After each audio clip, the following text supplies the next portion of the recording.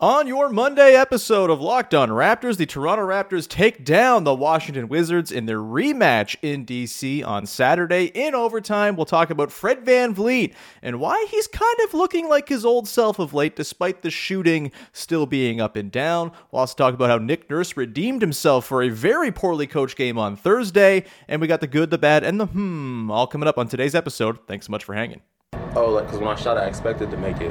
So, I don't shoot trying to miss. You are Locked On Raptors, part of the Locked On Podcast Network, your team every day. Canada, the NBA title is yours. We're going to the overtime of the Hail Mary 3 by Mo Pete.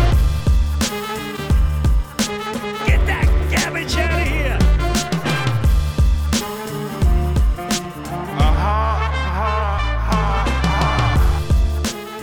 Hey, what's going on? Welcome to episode number 1353, I think, of Locked On Raptors for Monday, March the 6th. I'm your host, Sean Woodley. I've been covering the Toronto Raptors now for 9 seasons on various platforms. You can find all of my work over on Twitter at Woodley Sean. The handle is right there on the screen for those watching on YouTube. You can follow, subscribe to, rate, and review the podcast for free on your favorite podcast apps. And of course, we are, as I said, on YouTube. You can go and subscribe to the video version of the show each and every day, where you get to look at my mug. What better advertising could there possibly be than getting to look at my mug, right?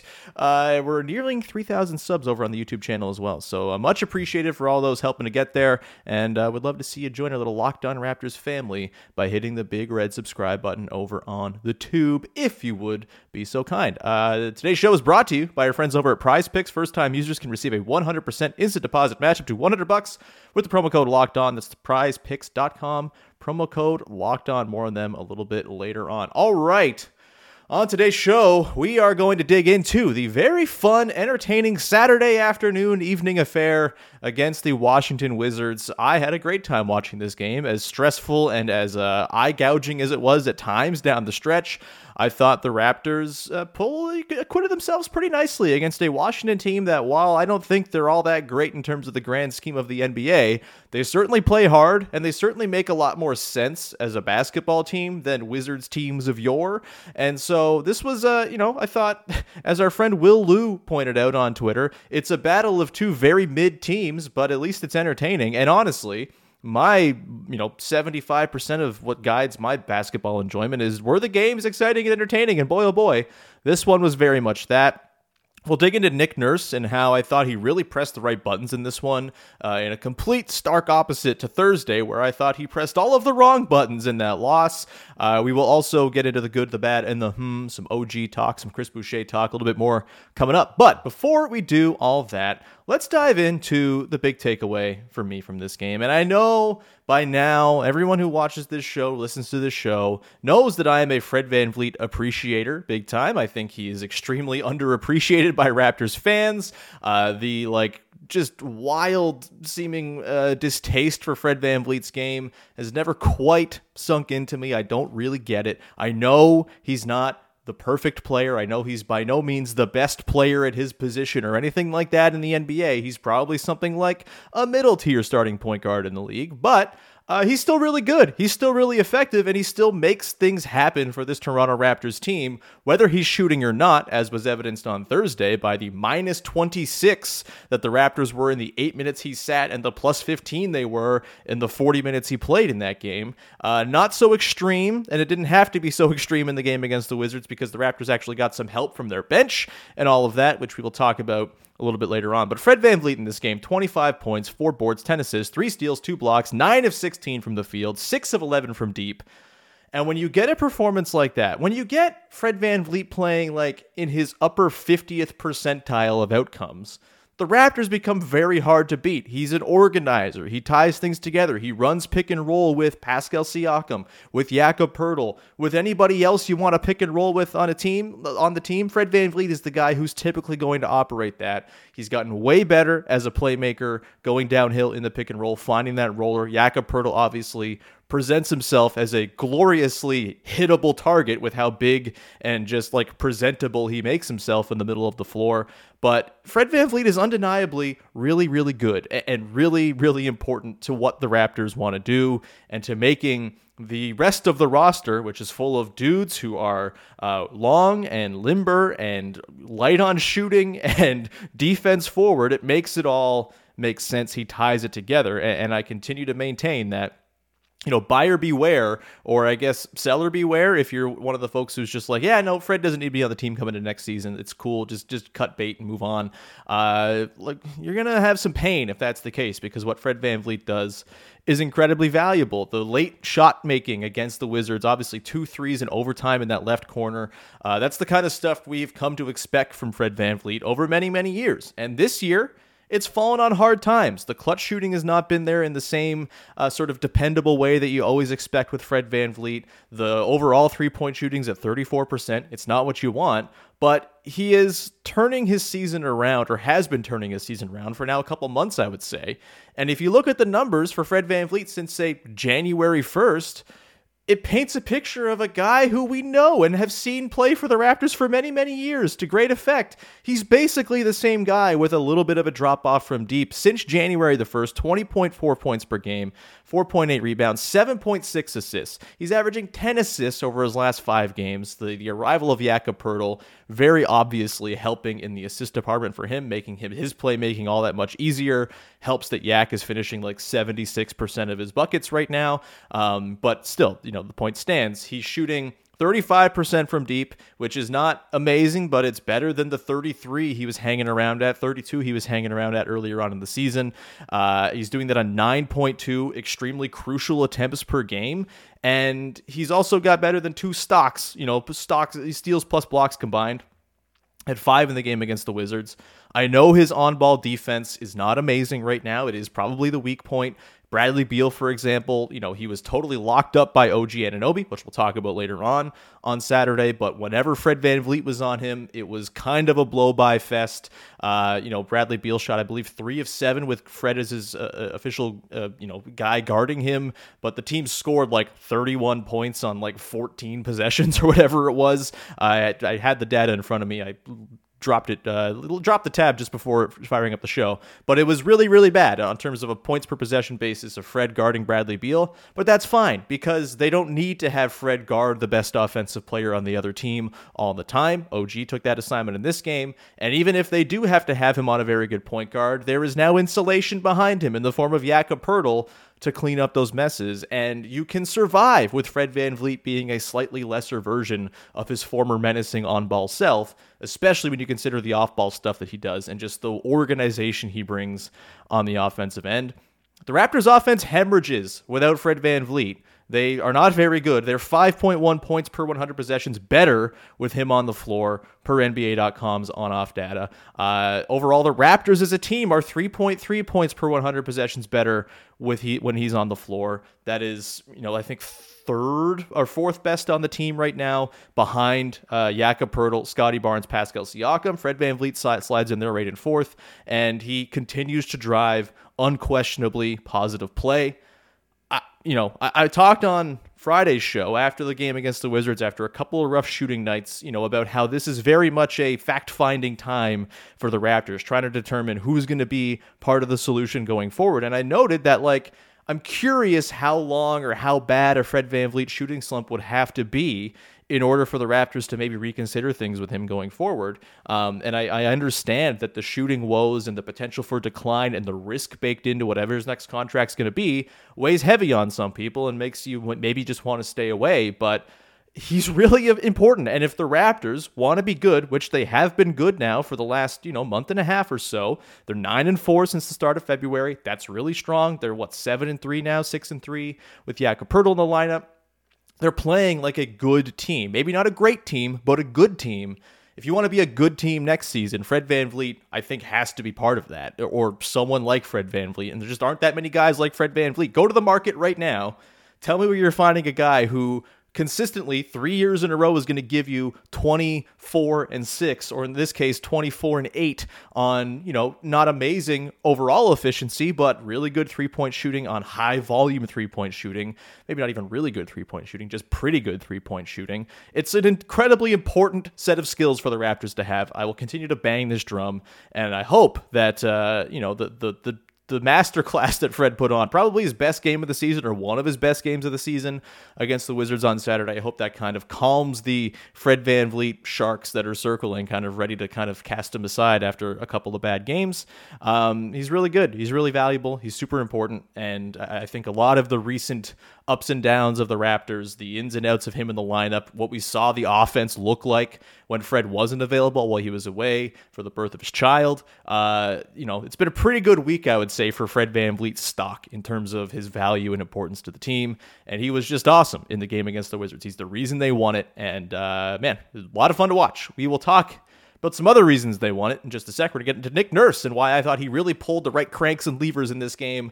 We'll talk about the lineup combinations, finding just maybe, a bench lineup that could stick. We'll dig into why maybe there should be some optimism about the Scotty Barnes, Gary Trent Jr. sort of staggered bench duo. We'll get to that coming up in just 1 second. Before we do that, however, got to tell you about our dear friends over at Prize Picks, who are making daily fantasy sports fun, easy, super accessible. Highly recommend you check it out if you're a daily fantasy player, or if you're maybe a season-long fantasy player who is late in your season, the playoffs are coming up, maybe your team's not so good, maybe you're just sick of the grind of setting your team every single day. Prize Picks can be the way for you to have some fun playing daily fantasy sports without the worries and the trials and tribulations of the season-long ordeal that can be fantasy sports. I'm speaking as someone who has grown to really detest season-long fantasy sports. Prize Picks is the way. All you got to do is pick 2 to 6 players on any entry for any given night. It doesn't have to just be NBA either. You can go cross-sport if you'd like, and really you're just picking whether they're going to score more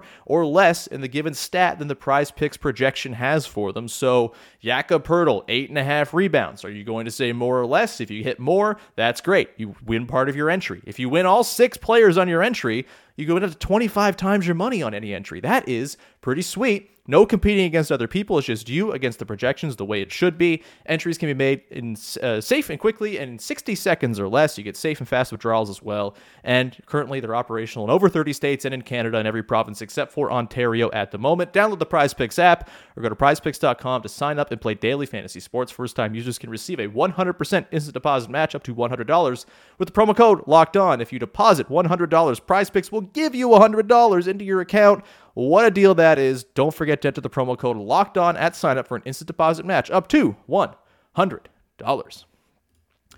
All right, we continue on here with your first listen of the day. Locked On Raptors, part of the Locked On Podcast Network, your team every day. Thanks for being along. Let's get now into another big takeaway I had from this game, which is that I thought Nick Nurse did a really good job in this game, pulling the right levers, pressing the right buttons, making the right adjustments. I know Matt Devlin on the broadcast is very against these 2-game sort of baseball series that we've had the last couple seasons, just as a means around COVID scheduling, and also I just think as a means to limit travel. I love them because I love adjustments and the sort of chess match of how do you play a team 2 times in a row? How do you change up the look? How do you adjust and adapt to what the team did to you in the first of the 2 games, and how do you apply that in the second game? And I think, it makes it hard to sweep these games, that's for sure, just because the adjustment gets to happen and there's no time to adjust back or anything like that. And so it can be difficult to win both. I think they've only done it against Charlotte this year, where they've won both games of one of these baseball series. That, don't hold me to that. I'm pretty sure that's true, but I'm not 100% sure. That's fine. The point stands. I enjoy these little mini series that we get to see. And with the Raptors and Wizards, I do think it's a pretty fascinating matchup if it comes down to a play-in game, which it could. This could be the 9-10 game for sure. And, big-time importance for the Raptors to win this game, get an edge in the tiebreaker. There's 1 game left against the Wizards in late March that will decide the tiebreaker for sure. It's 2-1 for the Raptors right now. This could be your game that you see in the play-in, and that would be, I think, a lot of fun just in terms of how the matchup is, because these are interesting teams with interesting sort of differences and, not a ton of similarities, honestly, at all. So Nick Nurse had himself, I think, some work to do after Thursday, where we saw just completely misshapen, nonsensical second units. We saw, just some really bad, I think, general game management from Nick Nurse in that game. And we saw a better version of it in this one. We saw him, I kind of clamored after Thursday's game. Like, they have to find some core lineups to go along with their starters, who, by the way, now, I think 3 games into them being the starters for the team now, are kicking ass, like a plus 19 net rating still. They're really, really good. They're really, really potent. That's awesome. You have the small ball starters who we saw close this game in late regulation and into overtime. I thought that was really encouraging to see that, Nick Nurse was able to, again, for the second time this week, make the decision to close small and use that to their advantage. This game, I thought Jakob Poeltl was excellent, but Kristaps Porzingis is a really good three-point shooter. He's having an excellent season. He can even put it on the deck a little bit. And the Wizards were pulling Yak away from the basket with Porzingis standing in the corner, and you weren't really getting the full Yak effect anyway. He was having to scramble around quite a bit on defense. There were a few, sort of gaps that the guys were able to punch that Yak wasn't there to close. And that's fine. You have to guard Kristaps Porzingis. He's like a really, really good shooter this season. But as an alternative, he's not the guy who's going to crush you on the offensive glass. He's not the big bruising type of center who the Raptors are going to come up against, say tonight against the Denver Nuggets or later this week against the Clippers if Ivica Zubac is around, which I think he's out right now, but still. He's not one of these big bruising centers, and so you can afford to go smaller to not get crushed on the glass, and the Raptors were able to acquit themselves pretty nicely in that smaller look against a pretty big still, Wizards look, but with Porzingis out there, you're able to kind of go a little smaller, be a little bit more offense forward, and I think it really worked. Obviously, it led to those big Fred threes in overtime and all of that, and I just thought it was as much as you'd like to see Jakob Poeltl ultimately play more than 24 minutes, this is the beauty of having different ways to play and different lineups that can work in different situations. And it just feels so fresh and new for a team that's had one way to play all season long. I thought Nurse did a great job, as much as, again, you'd love to see Yak play 32 minutes a night.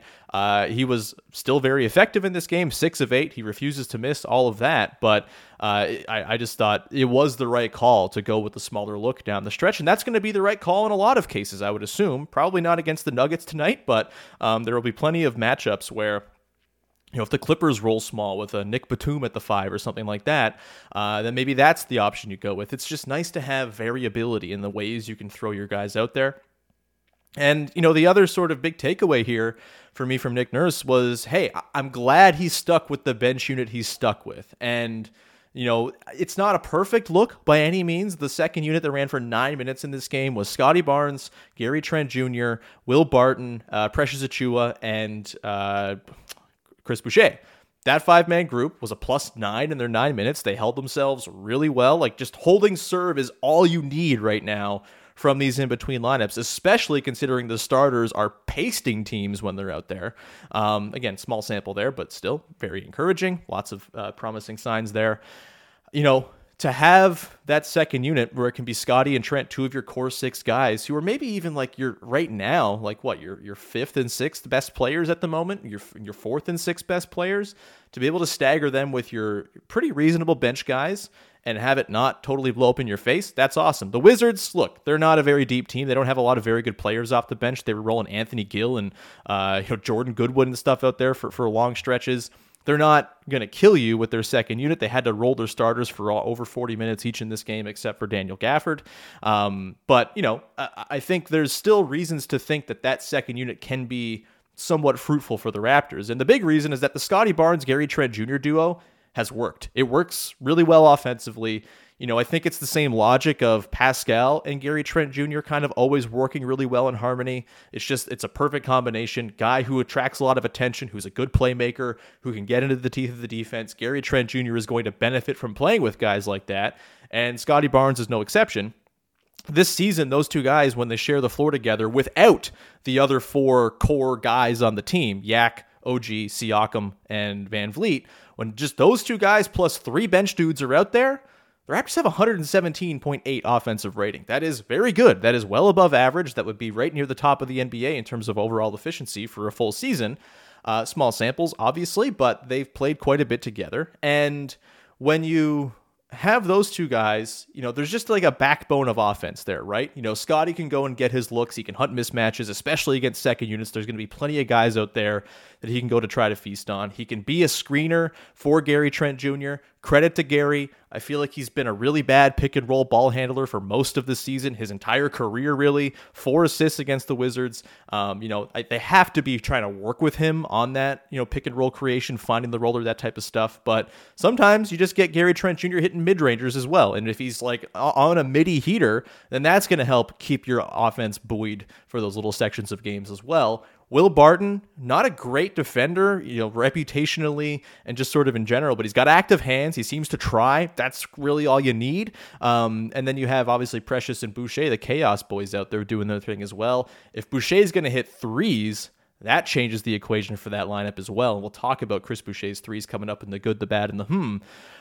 But I just, that lineup, again, one game that we really saw get extended run against the Wizards. But the return's very strong right now. +9 in 9 minutes. That's good to see. Like, anytime the Raptors bench cannot hemorrhage points and can just kind of hold serve, it's going to serve them well. And do I think this is going to be Lowry in the bench or the bench mob from 2017-18?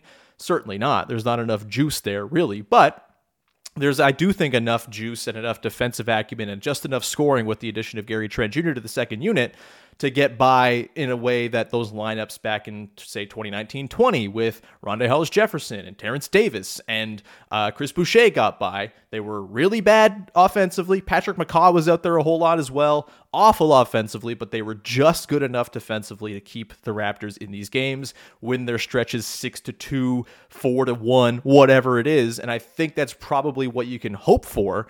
Maybe not expect. I don't think they're quite the defensive juggernauts that those lineups were, but they're definitely got more offensive juice. So I think they can kind of win their games by similarly small margins on the whole. Really great to see them win their sections by 9 minutes in the game on Saturday, even if maybe their fourth quarter segment of the game was a little bit less offensively productive, only 19 points in that fourth quarter. A couple of misguided behind the back passes by Scotty Barnes to say Precious Achiuwa, who has trouble catching regular passes on most days, at least of late. So maybe just some miscues there. But yeah, I thought that bench lineup was great. I thought Nick Nurse did a good job kind of managing this game top to bottom. And then you look at this is an overtime game. Earlier on in the season, you would expect very ballooned minutes totals, 47 minutes for Fred, 43 minutes for Pascal, all of that. This is an overtime game where you get 37 minutes for Pascal, 39 for OG, just 35 for Scotty, 40 for Fred VanVleet. The 35 minutes that Gary Trent Jr. soaks up, super valuable as well. We're starting to see the depth come into place here a little bit for the Raptors, and I like the way Nick Nurse has managed, or did manage the game on Saturday. It was nice to see after I thought he was not so hot, and most people thought he was not so hot on Thursday against the Wizards. We will come back in just 1 second. Get to the good, the bad, and the to round out the show. Before we do that, however, got to tell you about our friends over at Built Bar, who are making the best tasting protein bars in the game. We've been talking about them for years on this show, and it's because they're awesome and because they're a wonderful partner of Locked On. You may be like me, really struggling with like the weather and the cold and being stuck inside with snow and slush and nonsense all over. And my response to that is I like to snack. I like to eat nasty. I'm really, really a bad goblin of an eater at my worst moments. But Built Bar really helps me to channel that and counter that because they taste like delicious confections, but they're actually pretty darn good for you. They have all sorts of wonderful flavors, whether you want more of a chocolate forward. You got peanut butter brownie, for example, which is still my favorite to this day. But you got more sort of light fruity flavors. You got orange and raspberry and all that stuff. Go and check them out. They got tons of flavors over at Built.com for you to peruse. Average bar contains just 130 calories, 4 grams of sugar, and a whopping 17 grams of protein. So it's great as a meal replacement in the morning, power you through a workout, all that good stuff. And you can also now go to Walmart and pick yourself up a 4-box of whatever flavor you want. Cookies and cream, double chocolate, coconut puffs. Those puffs are delicious too if you're a marshmallow head. Go and check out Built Bar at your local Walmart or at Built.com to peruse the flavors that you might enjoy. All right, we continue on here with the good, the bad, and the way we round out every single one of our game recap podcasts here. Let's get into the good, shall we, from the game on Saturday. And the good is OG Anunoby's work on Bradley freaking Beal defensively. This dates back to the 2018 playoffs. OG's had Bradley Beal's ass locked down very much since then. I feel like we haven't quite seen Bradley Beal have like a true heater game against the Raptors in quite some time. And it almost feels like when the Raptors decided OG Anunoby and Pascal Siakam are our guys for John Wall and Bradley Beal, that kind of turned the tide. Since then, the Raptors have beaten the Wizards a whole lot of times. I think now it's 12 out of 14 or 12 out of 15, something like that. They're doing quite well in the beating the Wizards department. And OG's defense on Bradley Beal is clearly one of the biggest reasons, if not the biggest reason for that. In the game on the, Bradley Beal had himself a decent game assist-wise. He had 10 assists. That, credit to the Wiz supporting cast, to Lon Wright in particular for knocking down threes and converting on those when the ball was forced from Beal's hands. But whenever OG was guarding Bradley Beal in this game, he was all over his ass. 0 of 7 from the field in 8 minutes and 48 seconds for Beal, with OG as his primary defender in this game, per the NBA.com advanced matchup data. 37 partial possessions. The Wizards scored 14 points on those possessions. That's really bad. Do the math. It's awful. It's less than a half a point per possession. Really, really, really awful for the Wizards. And it's because OG just seems to have Bradley Beal's number. He's just strong. He's quick. He's got the hands. It's just a really, Bradley Beal missed the potential game winner near the end of the game against the Raptors as well on Saturday. And it was entirely because OG completely locked him up leading up to that attempt. It's just, the matchup data is always noisy, of course. It's never perfect. There's all sorts of different intricacies. Guys change assignments multiple times on every single possession in the NBA, with the amount the Raptors switch in particular. But when the numbers are that extreme, that tells you something. And he was just incredibly good. I didn't even register that OG had 2 of 11 from the field and 0 of 6 from deep in this game, because I was just marveling at the way he was locking up Bradley Beal. And when you can do that, it's going to give you a good shot against the Wizards. Let's go to the bad. The bad for me in this one, it would be nice to see the Raptors start closing games a little more tightly, a little better. It was great to see them have the outburst in overtime with Fred going off. Awesome to see. But just 19 fourth quarter points in this game. Super bizarre numbers as well as far as their fourth quarter performance. On the year, they're a slight positive in fourth quarters. We know that earlier on in the season, they were just like loading up on fake comebacks and really juicing up their clutch net rating and their overall fourth quarter net rating, just because that was when they decided to try in games. Since February the 1st, coinciding with a 9-4 stretch, mind you, which is the best run they've had all season, they're a minus 8.3 net rating in fourth quarters, 23rd in the league. And look, you could take it, I suppose, as a positive step, if you want to look at it one way, where they're now no longer relying on great fourth quarters to save their net rating and get themselves within a couple possessions by the end of the game. They're actually putting up good numbers over the course of the first and second and third quarters, which is great. A novel concept, I know. They're starting games out well. The Raptors starters are bludgeoning teams right now. That's all very exciting stuff, but the fourth quarters have been a little bit lackadaisical. I don't know if there's a real reason for it. It's still a pretty small 13-game stretch here. They seem to kind of be struggling through it offensively more than defensively, for sure. I think the defense is actually quite legit right now, and I think it's going to be what powers them to a lot of games and a lot of wins down the stretch here, but the offense seems to still be kind of going through the motions. I think they'll get it back. The small ball starting five has been historically excellent in crunch time situations, and I think, with Jakob Poeltl on the floor, they've been outstanding offensively on the whole as well. So it might just be some sort of late game jittery, figuring out the hierarchy, that type of stuff. I feel like that'll get worked out at some point here, but considering the fourth used to be the only stretch of games where they really kind of made their hay, I guess it's not so bad that it's now the place where they're struggling the most, but it's also the time where the game gets decided. So it would be cool if they could close games a little stronger. I think their defense gives them a real shot to do that. Like the whole idea of their defense being their best crunch time weapon, I think, is very much back on the table, specifically in games where Jakob Poeltl is closing. But their offense can be a weapon as well, especially when they go with that small lineup. Again, various different ways to play. What a beautiful thing. Let's get to the shall we? The for me is Chris Boucher's three-point shooting. It's not like a new trend necessarily. It's actually been kind of a prolonged stretch of very good shooting from Chris Boucher. In fact, if I was to just pose a trivia question to you, Who do you think is leading the Toronto Raptors in three-point percentage since January the 1st? I'll pause. You can, contemplate your answer.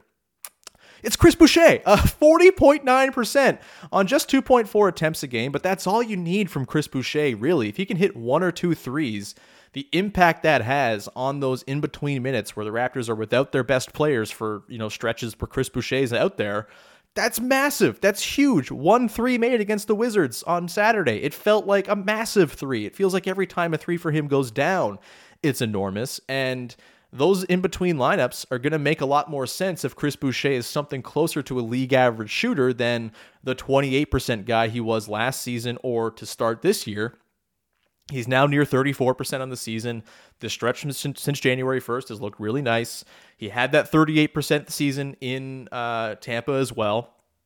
I really don't know what to say about what Chris Boucher is as a shooter. He might be one of these guys who's just constantly up and down, and it kind of all comes out in the wash when you look at the career numbers for him in 3-point percentage. But it's also maybe it'll stick one of these years. Usually it takes about 1,000 3-point attempts in the NBA to really kind of get the true measure of if a guy is a 3-point shooter or not. He's at 772 career attempts.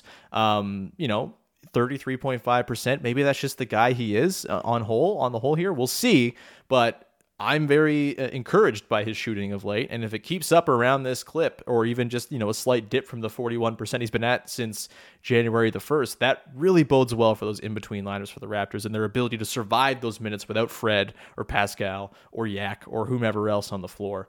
So great stuff. Love it. It's kind of like a good, but also a thing that I just don't know if many people realize. Chris Boucher has been shooting the damn lights out since January the 1st. We're going to round it there. Thank you so much for tuning into the show. Thank you for supporting the show. As always, please go subscribe, all that good stuff on your favorite podcast apps and on YouTube. We'll be back again tomorrow to break down Raptors Nuggets. It should be a great time. As much as the Nuggets are horrifying, the Raptors seem to play them pretty well almost every single time out.